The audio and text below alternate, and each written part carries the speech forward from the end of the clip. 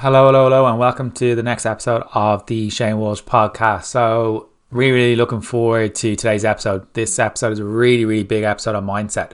So, before I go into today's episode with Andrew Coates, I just wanted to let you know that the next intake of the Female Fat Loss Program is going to be starting in February. So, what does the program actually entail? So, what the 6-week program is, it will educate you on how to train, how to fuel yourself around your menstrual cycle, how to understand your cravings at various different stages. Also, if you're someone who's coming from a perimenopause background or a menopause background, educate you on that. Anyone with PCOS, endometriosis, postnatal, prenatal, everyone is invited. Everyone can get involved. So how does it work? You get tailored nutrition. So you get your tailored calories. You also get a tailored program, which can be done at home or in the gym, depending on your preference. And everyone is catered to, so from someone who has no equipment to someone who has all the equipment in the world. Then you're also given recipe books, which are MyFitnessPal friendly. The brownies are amazing. I highly recommend to try those out as well. And you can get your kids involved with them as well if you've got kids. So it's a 6-week program. You're in a Facebook group with like-minded people. People are sharing their stories, getting involved, sharing their meals, photos of their meals, questions. There's weekly Q&As. There's so many different things. And it's one of those programs which I'm really proud of. And there's someone who signs up, say in January, then 70% of people come from January into February. So that's how beneficial it is. So if you're interested in working with me on a group coaching capacity, the next intake will be coming into play on the 13th of February, which is Monday. It's the day before Valentine's. And don't worry, we will take into account Valentine's and we'll get you to your goal. So the price is €169 for 6 weeks. Click in the link in the show notes or pop me a DM and we can get you involved and we can get you signed up. So today's episode is with the amazing Andrew Coates. So Andrew is someone who I have kind of followed for a long time in the background. And Andrew has, I think, over a decade worth of experience from coaching people online and also on face-to-face over in Canada. He has Irish links as well.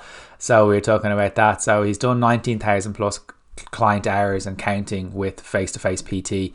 He works as a coach. He also is the host of the Lift Free and Diet Hard podcast, and he's a fitness writer. He's a co-founder of the MC of the Evolve Canadian Strength Symposium. Is doing a lot of traveling now, going to talk about events, and he's incredible, and his mindset is awesome, and that's what we're going to really focus on today's episode.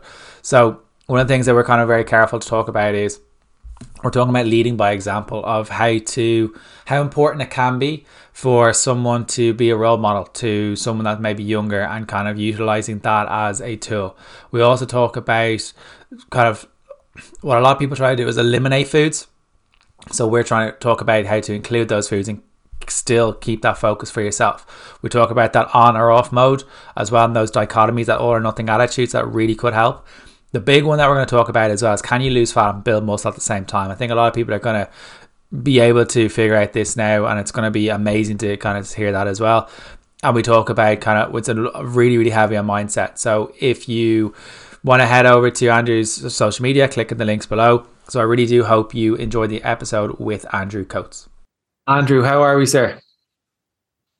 Shane, thank you for having me. I'm good today. It's your evening, my morning. I know. Conversation across the pond.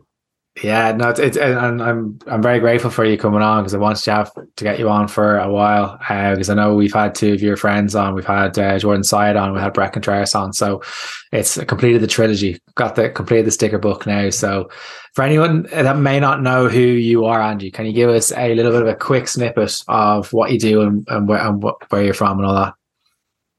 I'm in Edmonton, Canada, although I'm originally from the east coast of Canada, Newfoundland, which has a lot of cultural similarities to Ireland. And I am actually an Irish citizen, having never stepped foot on the island. Mom was born there in Dublin. So I have the Irish passport. But I moved to the west side of Canada. I've been a personal trainer for a little over 12 years. Started out in a commercial gym, 6 years there. And then I've had my own company. I contract at a friend's gym the last 6 plus.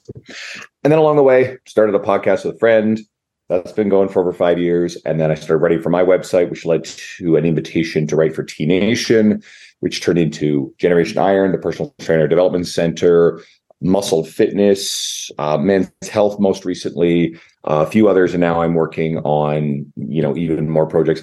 And then I started getting invitations to start speaking at events, which really blew up last year. So I'm coming off of 8 events in 2022. I've got a whole bunch coming up this year, and we're rebooting our own. So there's a lot of stuff going on, and I'm still a full-time in-person coach with an online coaching business and an online group project with a partner. So loads of cool stuff. It's exciting. It's a credit to you for so busy. It's also a credit to you for having those boundaries, because I think that's a big thing. And I know that's one of the things that we're going to talk about now is, and a lot of your content is it's very simple, but it's very well put, and it's very like anyone can relate to it. And I think one of the big things that I think from a person who would generally listen to this podcast, which is John and Mary down the road, who are busy working professionals, there are nutritionists and stuff listen to it as well. But one of the big things that I from one of the pieces of content you put out was the importance of kind of leading by example as a parent to your kids, and how people can make sure that they do that for themselves, because we're all great at being busy, but we may not be great at leading by example. Can you kind of talk about that a little bit more? So I have to preface this by saying that I am myself not a parent, which is one of the reasons why I have so much time to be able to do everything I do. So we have to be very respectful of the fact that parents have a very different dynamic than I'm 44, but the young fitness professional who says, well, you have to do this and you have to do this. And there's not a lot of time constraints on what they're facing versus, say, a parent. But we are dealing with an ever increasingly obese population, right? And there are going to be the people who, the ideological tribe that screech and fight and like go nuts, and they have this very false belief, this false narrative that there's no relationship with obesity and long-term health outcomes. And we've COVID was almost like the nail in the coffin of almost tolerating that stuff, because of just the strong relationship between the severity of COVID outcomes when compared to people who are obese or who have other major comorbidities. That gets into lots of murky ideological fucking fighting that I don't even want to be a part of. What matters is what's the actual impact on the everyday person. It's no longer helpful. It's certainly not helpful to shame people and beat them to death with this narrative that obesity isn't healthy. That doesn't work, right? It doesn't change behavior. It certainly isn't helpful to lie to them and say, hey, no, there's no relationship with your long-term health outcome and being obese. We know that it's very challenging. It's not impossible, but it's challenging to reverse significant obesity. It can be done. There's also some narratives that make people feel like it's pointless. Honestly, I think it's probably one of the most, if you are concerned with your long-term health outcome and you are, quote, overweight, you have a lot of excess body fat, it's probably the thing you should be working most aggressively on to improve your long-term odds. Yes, there are other factors at play, but the single greatest thing, probably aside from quitting smoking, if you're a smoker, that will dramatically turn around your long-term health outcome odds is to lose the excess body fat. Right. And that's scientific fact at this point. There are going to be people who won't like hearing that and they're going to fight about it. But these things are very well established now with research. So we have the current generation that is struggling with this. And we have a younger generation of kids. I can't remember exactly. There was some sort of study that came out recently talking about the physical and mental health benefits of exercise for children and adolescents. I mean, Jesus Christ, groundbreaking research. Shit, this is common sense. We've known this, right? We don't need studies to prove this crap. But we do, and people like to blame technology and like smartphones, devices, all this sort of stuff. There's a book called Built for Tomorrow by a guy named Jason Pfeiffer. Really, really good book. It's actually about something different, but it does highlight how a lot of these like hysterias over technological change are actually old hysterias, just repackaged. How like when novels, writing for the masses came around, there was this ideological outrage over how this would be this terrible detrimental thing. Or when cars first were on the roads, people were freaking out about this stuff because, well, it was replacing horses. Like these things are cycles that repeat. So we've been here before. And of course, the novels weren't the issue. But we do have a society that is more convenient. We do have a vast abundance of very, very high calorie, hyper palatable food that wasn't around anymore. And while genetics is an overplayed narrative that also doesn't really hold a lot of water, genetics play a role. It really is the environment that we're immersed in. So what do we have control over? Well, we have to shape the environment, and parents in a very significant way shape the environment for their children. Children model what their parents do.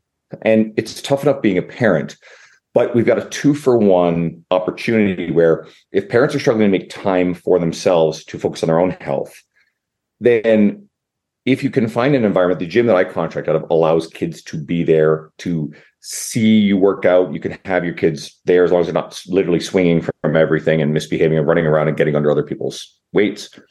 So if we can put kids in these environments, and people always freak out too. They're like, oh, don't force your kids to work out. It's not about forcing kids to do anything. It's about letting them see these environments, letting them be in this world, so that way they grow up with the opportunity to choose this, or it's a normal and familiar environment if they rediscover it later in life. Versus how many people are, in their 30s or 40s who never had any exposure to gyms, have all these misconceptions about what gym environments are like. They're very intimidated by the idea. They don't necessarily have a lot of knowledge. And now they're 50 plus pounds overweight at feeling unhealthy, and now want to change their lives, and they're struggling to know where to start. We can give an incredible gift to, a new generation of kids. And I don't like saying that this generation is sort of lost when it comes to obesity, but we know it's a really hard battle, and we're not making any real progress on an aggregate level. Individually, sure. But we can set the next generation up for, give them greater advantages if they simply are used to this environment, if they feel safer, if they feel more comfortable, if it's normal, and they have some of the attitudes and the skills as they grow up to be able to utilize that environment. And it also does not need to be a physical gym. There's another, I've got a viral post that you're referring to. And then if people always freak out and they lose their minds about it, and they say, overwhelmingly, the response is super positive, but you always get these idiots that freak out and say, no, kids should be outdoors. It's like, really, if this is a proxy for getting kids involved in any physical activity. Let them grow up playing sports. Let's stop with this bullshit about these notes that allow them to skip out on phys ed class, right? Stuff like that. Make sure these kids are participating, make sure they're exposed to it, make sure it's an environment that it's actually welcoming and not a shame-based, pressure-based environment. And it is ultimately within the parents' control and bandwidth, within reason. I mean, not everybody has the same resources, not everybody has the same time, but you can carve out the time for you to be active while also doing something that models these healthy behaviors for your kids. And there's a whole lot to it, but I think it really boils down to letting them see it, giving them that advantage. And then as they grow up, they have those advantages and they're in a position to make those choices. One of the big things that a lot of people can struggle with, in particular parents, I'm not a parent either, so the two of us have to be kind of like cautious and a bit careful. Like, we're coming from a kind of a different background to those who we're talking to, and sometimes you have to stay in your lane on things.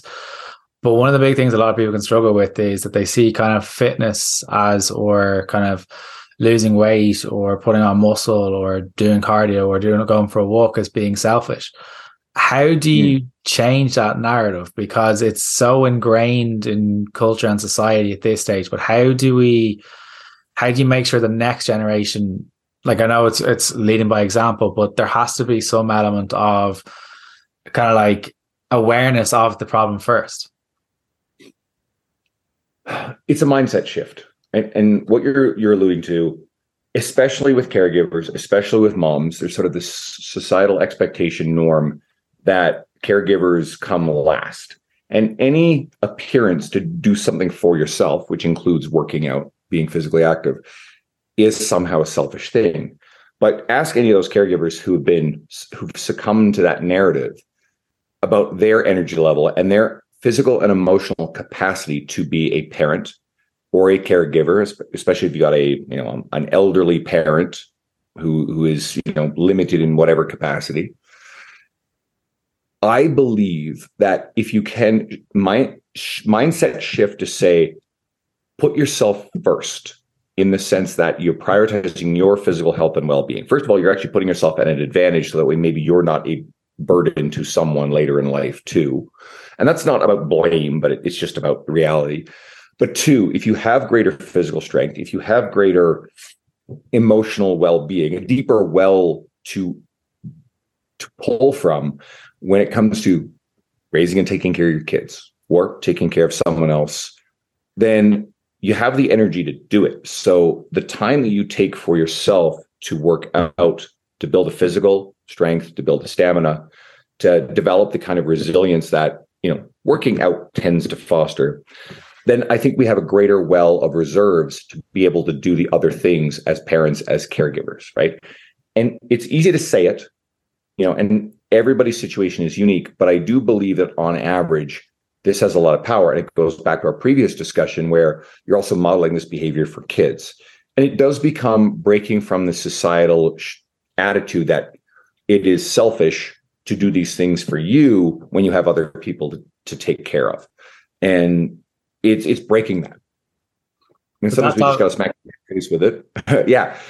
And sometimes people just have to be repeatedly exposed to this message and to know that, hey, this is okay. And the more people that make it normal to prioritize their own physical and emotional well-being, the less pressure it will be on someone else to conform to societal norms, traditional norms. And the more examples of people who they can then turn around and model, and they can start saying, hey, it's actually really okay for me to care about working out, and no one's going to judge me. Because in the day, we deal with a lot of societal pressure, guilt, shame, a lot of different narratives. If you really want to get in that stuff, go read Brene Brown's work. Brilliant, brilliant books. But sometimes we have to sort of discard that stuff a little bit and do what ultimately is best for us, for the greater outcome. And does a role of the people we're surrounding ourselves with have a role in that as well, like the partners that we choose or the family like that? Sometimes it can be like we're modeling ourselves on what was before us. So obviously the next generation are going to pick that up again. So it's kind of like almost like cutting off that circle and stopping that circle.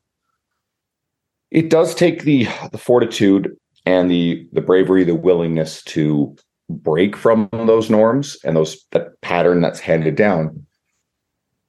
We don't necessarily have a lot of choice. We certainly can't choose our family very easily. It's very difficult to sort of remove, blood relatives from our life. People do it sometimes.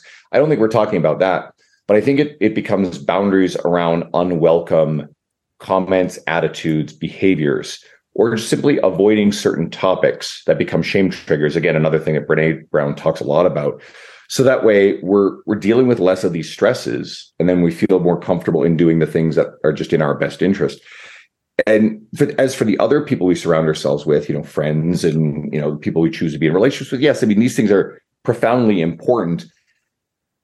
I think we talk about it in a way that's a little too cavalier and a little too, I don't want to say Machiavellian, but, a little too strategic. I mean, it's not that simple. It's not like, okay, I'm going to go pick these people because I think they're going to be the best people to surround me, blah, blah, blah. But we can put ourselves in environments and try to seek out like-minded people. And if we are, choosy about a partner, if we don't have a long-term life partner in our life yet, then these are filters that we can run these sort of decisions through. But, I think we're running a bit of far afield with this particular part. So, no, but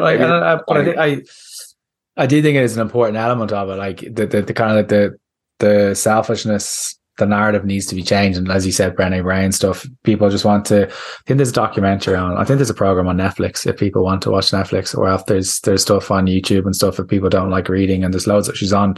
She has her own podcast, I think, as well. If someone wants to listen on the go as well, so on audio books, there's loads of different things about Brené. So I would highly recommend.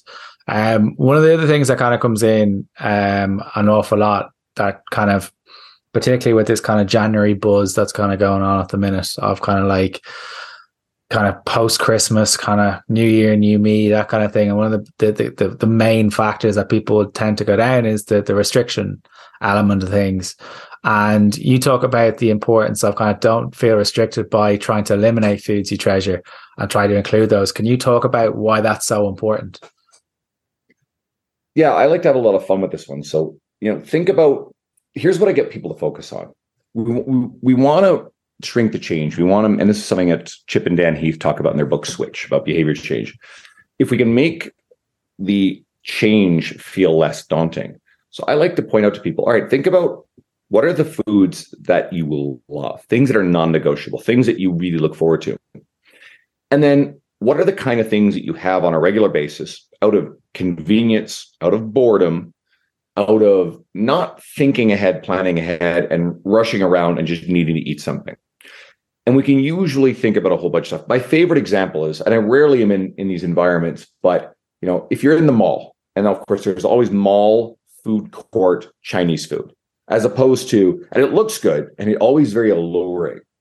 And for years I would go and I would grab this, whatever, back then it was probably $10 for a big plate. It's probably double that now.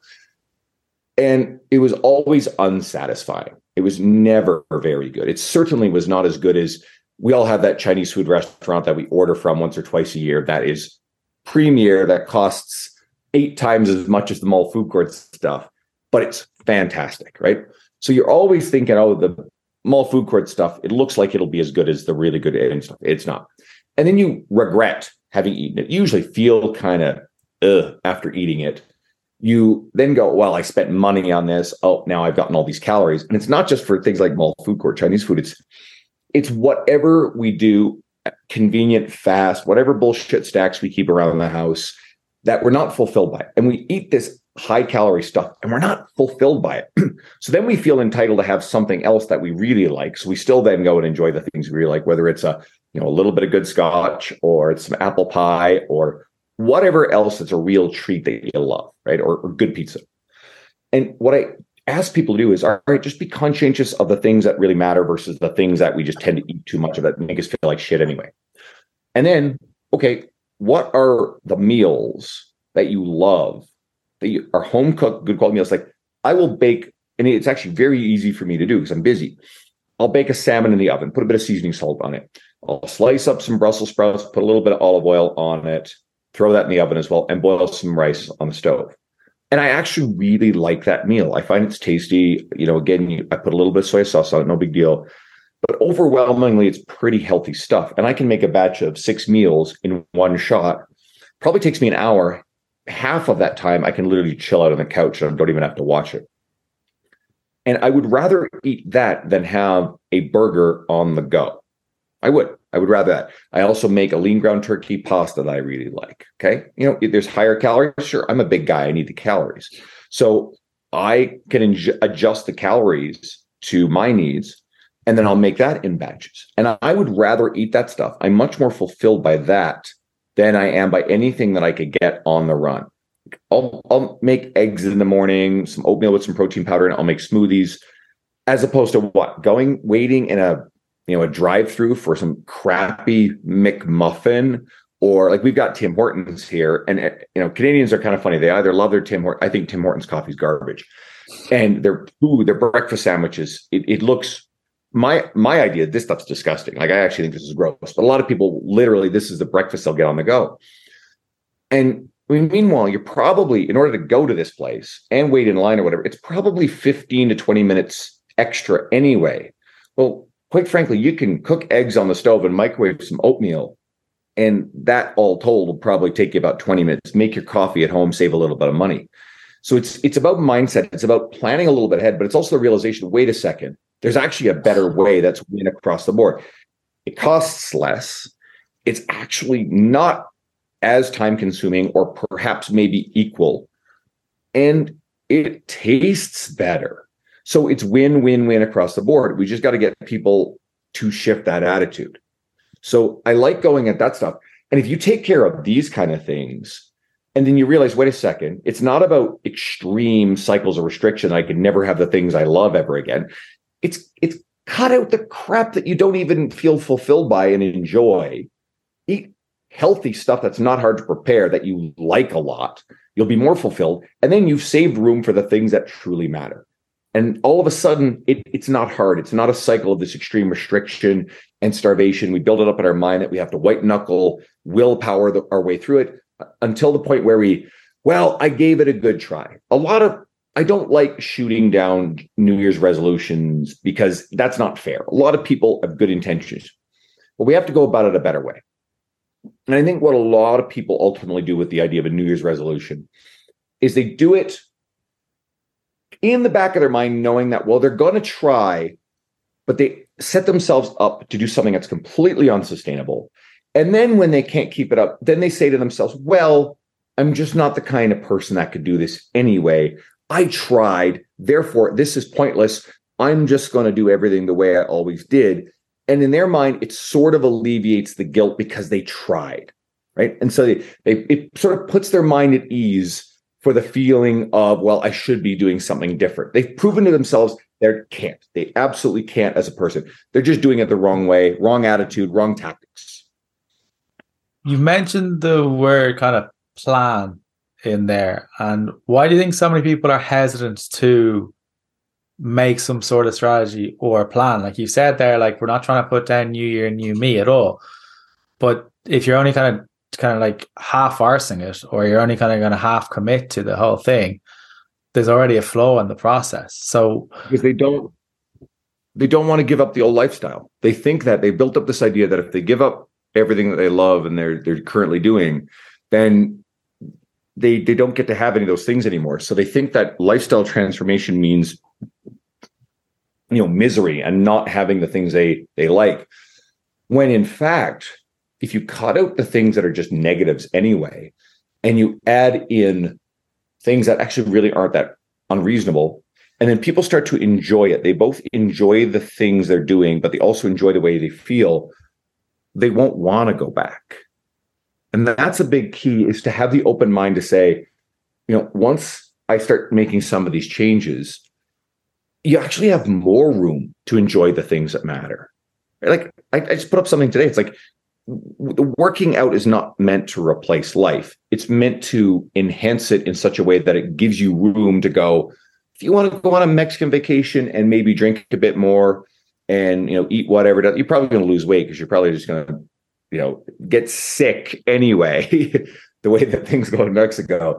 So, and jokes aside, but you can go and you can enjoy a vacation. You can go for a family holiday dinner and have everything you want and mom's pie, because you're doing most of the rest of the week and most of the rest of the year pretty consistently well, to where you've got better energy and you've created room where that holiday weekend or day or whatever does not undo a complete lifestyle, like a positive lifestyle.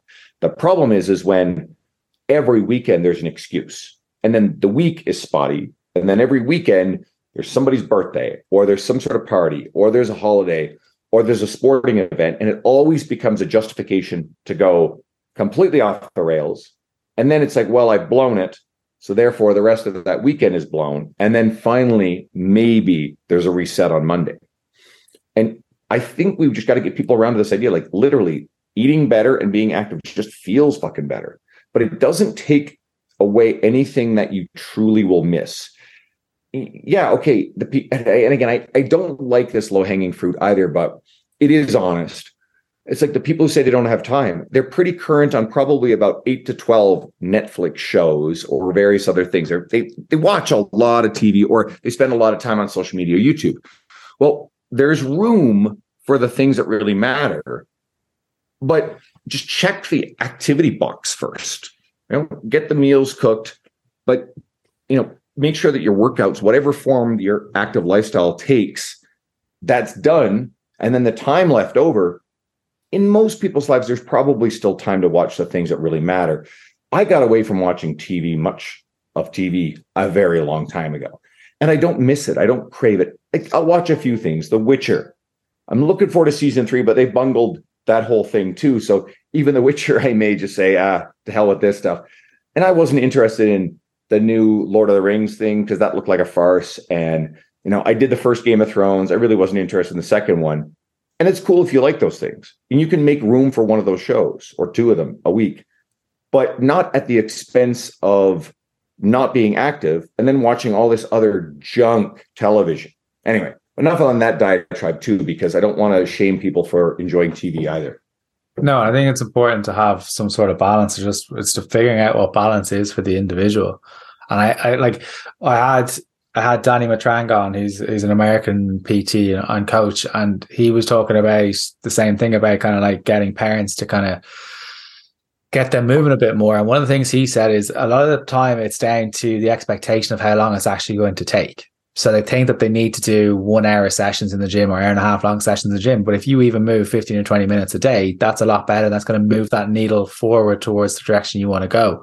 So even if you break it down that way, doing 10 minutes, 15 minutes for yourself, it's going to benefit you more than doing nothing, which is what a lot of people end up doing. There's obviously going to be times where life ramps up, where things need to be prioritized and stuff like that. But from what I can see from having coached people is a lot of people aren't clear on their values, or their values don't involve, they're not very valued on their values compared to other people. And it's hard to say, it's hard to hear it sometimes. And they're way down, so no wonder they don't get hit. But that's been taught to them from somewhere. From shame, from bullying, from trauma, from grief, from loads of different things that molds us, but it doesn't mean it has to shape the future.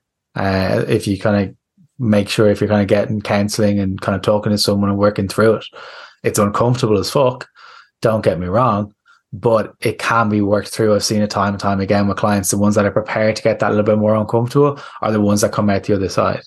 One of the kind of like the common things that kind of comes in kind of question wise or kind of training and nutrition and stuff is, can you lose fat and muscle and kind of gain muscle at the same time? Because there's been a lot of kind of talk about it recently. I think I don't know, some topics just come up. They're seasonal. I don't know what it is, but can you lose fat and build muscle at the same time? Sure. Our industry likes to argue about certain things. There are 3 circumstances where you can see both things happen concurrently with beginners.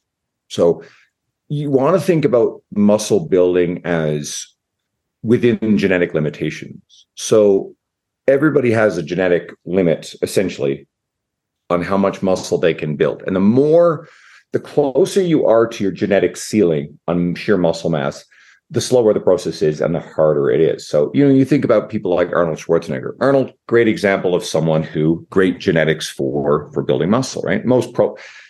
Virtually any pro bodybuilder probably does. Don't worry, I'm going to deal with the other aspect of that in a second. But anybody who's just starting out, who has a bit of body fat, who doesn't have a lot of muscle, if they start working out and they're relatively within calorie maintenance and getting adequate protein to build muscle, they're going to see some fat loss and they're going to see muscle gain. Beginners build muscle very easily, almost no matter what the stimulus is anyway. So it's easy at that point. The second situation is someone who has a lot of body fat. So someone who already has a fairly significant amount of body fat, they can be in a calorie deficit, start losing body fat, but they have excess fuel available to them. If they're also working out and training hard, they can build muscle while concurrently also losing body fat, because you get someone who's got a lot of body fat and they get them into a bit of a deficit and you get them active, they can actually lose their body fat fairly rapidly, right? And then for the people who get on with the hormone stuff, okay, hormones play a role, sure, but they don't defy calories in, calories out. So unless someone, and it's very rare, but unless someone really has some sort of serious issue with their thyroid, or the metabolism is very much affected by it, which is far more rare than people like to claim. It's just people are bloody awful at knowing just how much food they're eating. And it's not necessarily that they're lying. They're usually lying to themselves. And that's usually the problem, right? So we want to give people that little smack in the face just so that way they're kind of aware, all right, here's what's really going on.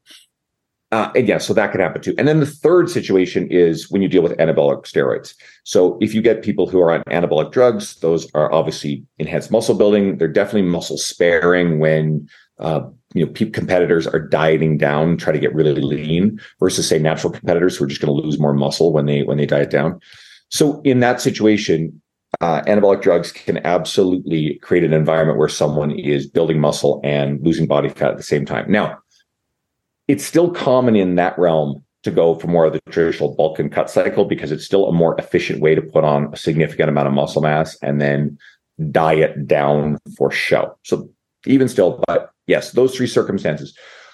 For a fairly intermittent to experienced, intermediate to experienced gym goer who is, quote, natural, who is reasonably lean, it is going to be very difficult to see both of these effects happen concurrently. In that situation, it's not like you have to gain a whole bunch of body fat in order to build muscle. And it's not like you have to lose a whole bunch of muscle in order to drop body fat. But you're probably going to need to focus on one or the other more deliberately, and to go into, you don't have to go through aggressive bulk and cut cycles, but effectively you will have to be in some type of bulking stage, and you will have to then go through some sort of cutting stage if the long-term goal is to gain a significant amount of muscle mass and stay really lean in the process. I think for your average person, if you attend to, fairly good calorie intake towards maintenance or slight surplus, if you are already fairly lean, and if you're training hard and you're optimizing protein, and the goal is not as much muscle as possible, it's more of a lifestyle. Hey, I want a bit more muscle. I want to get stronger. I want to feel healthy, good for my physical and mental health. I don't think you need to do the bulk and cut cycles. I don't think you need to do anything aggressive. I think you just show up at the gym, you auto-regulate or track your nutrition to where you're noticing, hey, I'm gradually gaining muscle, I'm gradually gaining weight, but I'm staying lean. And I've actually I'm a pretty big guy at 6'2", and I mean, right now I'm probably about 250 pounds, about as big as 260.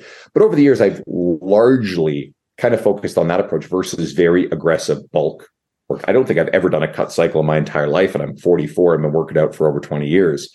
So, I've had periods of time where I've auto-regulated my calories down a little bit and cut out some of the indulgences because I'm like, all right, I'm feeling a little bit softer than I want to be. But usually that works out pretty well. So that's the answer. It's like it's brilliantly broken down. It's simple and easy to understand. I really like that kind of methodology towards the end of kind of like, if you're someone that doesn't really want to count calories or someone that wants to go for a different approach, it's kind of like, right, if you're just John or Mary looking to make it more part of your life, look at reining things in a slight bit, removing one little snack in the evening, or maybe adding in an extra snack if you're looking to add on that little bit more timber and kind of like do it that way. You mentioned one of these things that was quite an interesting concept. We're kind of, because I don't really like the word, but I understand what the post means. You mentioned about kind of creating a list of treats that you value and love, and no list for the mediocre one. Can you explain what that is? Because I think it could be red flags for some people. And it's tricky navigating this stuff. So I like the word treat because we all have our things. We all have our biases. And sometimes people argue about like the word cheat. I personally have a bias against using the word cheat meal or cheat day. Some people do it. I don't like policing these things. That's fine. Like you start fighting and policing over the way we use language, you start getting ourselves in a lot of trouble. And then our industry just loses the end user because we're fighting with each other over the semantics of this stuff. I find that a treat has a positive connotation and that the word cheat has a negative connotation. So if we look at things and we say, what are the desserts we love or the treats we love? Because not all treats are desserts, right? A treat might be pizza. A treat might be, again, a glass of scotch. I like good scotch. And so this goes back to what I was saying earlier. It's about identifying the things that really matter. It's the same concept. And then when we can kind of look at this list of, all right, here's the things that I eat on a regular basis, I don't enjoy, I don't feel fulfilled by, they're a waste of money and they're a waste of calories. And here is this mental list of things I'm like, I really like this. This matters to me. I enjoy it. The idea is to try to break the cycle of guilt. If we can lessen the frequency, the amount of the convenient crap that we don't even really feel good about, and that stuff tends to leave us feeling guilty, and then we're also not making progress on our fitness goals. Imagine you get someone who just changes their mindset and they lose some weight and they feel more energetic and they're working out, they feel good. And they feel less shame-based shit in their mind about the whole experience of eating. And then it allows them to enjoy the, quote, treats that matter. Then you don't feel deprived or restricted. Then I think that's a recipe for long-term success, right? So that's why I think if we could identify the things that truly matter to us, the word treat or cheat or whatever we want to call it, I think we're setting someone up for long-term success. My brain works this way. I really like apple pie. There's this pizza place that I used to order from for years, and I just really kind of got to the point where I thought it was getting mediocre. But a new pizza place came in, and I ordered something from it a couple of times. I'm like, all right, this is actually really good. I also like Dairy Queen Blizzards, and I realized I really do like them. And I like, a nice glass of scotch. You can see behind me. Yeah, I can see the cabinet. Yeah. And good Irish whiskey. By the way, Napogue Castle 14. It's so hard to find, but God, it's good stuff. But at the same time, I'm not sitting down and drinking a quarter of a bottle of booze every night. I will sit down and I've got these really nice Royal Doulton crystal glasses, and I will pour, maybe 2 ounces of a good 18-year scotch in that glass. And I will sit down, and maybe I'm doing a bit of writing, or it's something to just celebrate some sort of positive win. It's a little ritual, because that, to me, I remember my grandfather, old Irish doctor in Newfoundland, very successful man, architect of basically not literally the architect, but basically built one of the hospitals there. He was a chief of staff, chief of radiology, and the associate dean of the medical school back there, right? Very successful man. I remember growing up, and he'd sit there and he'd have like his crystal glass and he'd have scotch in it. And I won this decanter set with these glasses years ago, just at a door prize at a Christmas party for the company I used to work for. And I just started dabbling in scotch a little bit and realized, hey, I really enjoy it. But I think there's also a really strong emotional relationship with this, right? My grandfather also smoked a lot, right? And that generation were different. So I'm not picking up smoking as this habit to, stay in touch and conjure this connection with my grandfather. But for me, just sitting down and enjoying a glass of scotch is a positive, guilt-free sort of thing. We know the detrimental effects of alcohol, especially if it's running your life and you're drinking it all the time. I drink profoundly less booze than I ever did. But when I do it, it's far more meaningful, and it's something that is an experience that I actually treasure. So when I get the foods that I consider treats, they're positives. And I've gotten away from, we can all have these cycles of guilt where we feel, hey, I shouldn't have gone and eaten that. And, now if I feel like, first of all, I'm careful not to give in to impulse, but sometimes I feel like, hey, I want a Dairy Queen Blizzard. Cool. I just came from the gym. I'll swing through the drive-through, go get one. And honestly, they're good. But I know I couldn't get away with all this stuff if I was also drinking a lot of booze on a consistent basis. And most of my meals were drive-through meals that were high calorie. I wasn't thinking ahead to plan. I wouldn't have the physical or mental energy to do all of the things that I'm doing. And therefore I wouldn't have as much to celebrate all these wins, to sit down and enjoy a glass of scotch. So it's either a vicious downward spiral or a compound effect of positives. And I've just, thankfully, due to attitudes and things I've read and mind shifts and, natural inclinations and work ethic, and the people I've surrounded myself with, and just the stuff that I immerse myself in, the examples of other people who do really well for years and years and years. It's just built this foundation that has turned out to lead to a lot of good things. And then I try to share those things in a form that I think is accessible or applicable to the everyday person who's maybe not a fitness professional. And I hope, honestly, I think the series of questions, the way we've gone through it, has led through a lot of that. It has. And the content that you put out it's kind of like, it's to the everyday person. It's not aimed at PTs. It's not aimed at nutrition. It's just to get an ego stroke. It's aimed at someone that is looking to make a change, and it's implementing, well, how can you make that change? Changing the mindset, changing your tactics that you're using.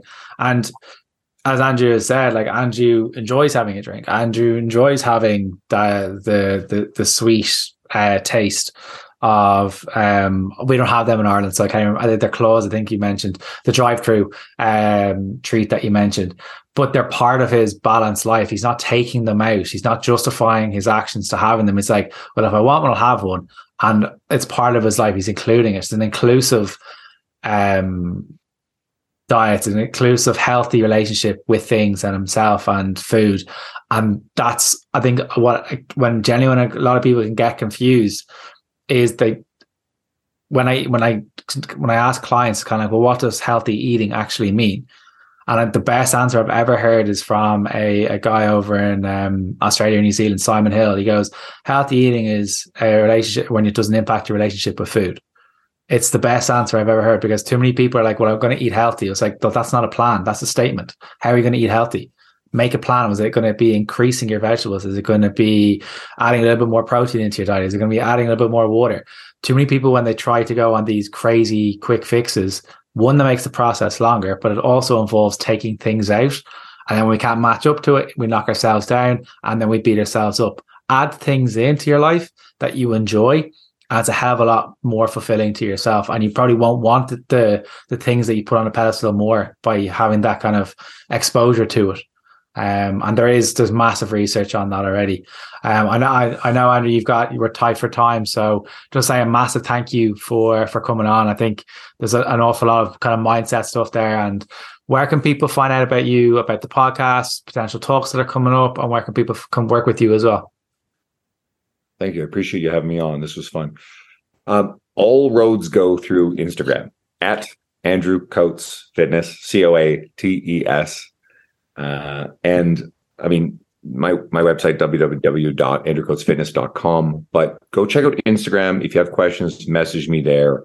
And then I'm happy to share other resources that are appropriate to you, whether it's stuff I've created or some of my friends, people like Jordan Syatt. You mentioned Danny Matranga is wonderful. That may be really helpful to you. I've got a lot of people in the industry who do various things well, better than I do, and I have limited bandwidth to create all the resources. So, but thanks, Shane. I really appreciate you having me on here. So no worries. Thank you so much for coming on. My pleasure. Thank you so much for Andrew for coming on to the podcast. I love Andrew's work. I think his mindset is incredible. I really do hope you've learned something from that episode. So it's really, really important that if there's something in there you're unsure of, just pop me a DM, pop Andrew a DM. He answers his DMs more than his emails. So I really do hope you've learned that. I hope you've enjoyed it. As always, please do leave a review up on iTunes or on Spotify, because the way that the kind of the rankings go for the charts and stuff is the most people who follow it or that review it. So please do kind of make sure you're doing that. Share it with friends. And if you are interested in working with me in the group coaching capacity or in a one-to-one capacity, click on the links in the show notes or pop me a DM. So thank you so much again for listening to the podcast.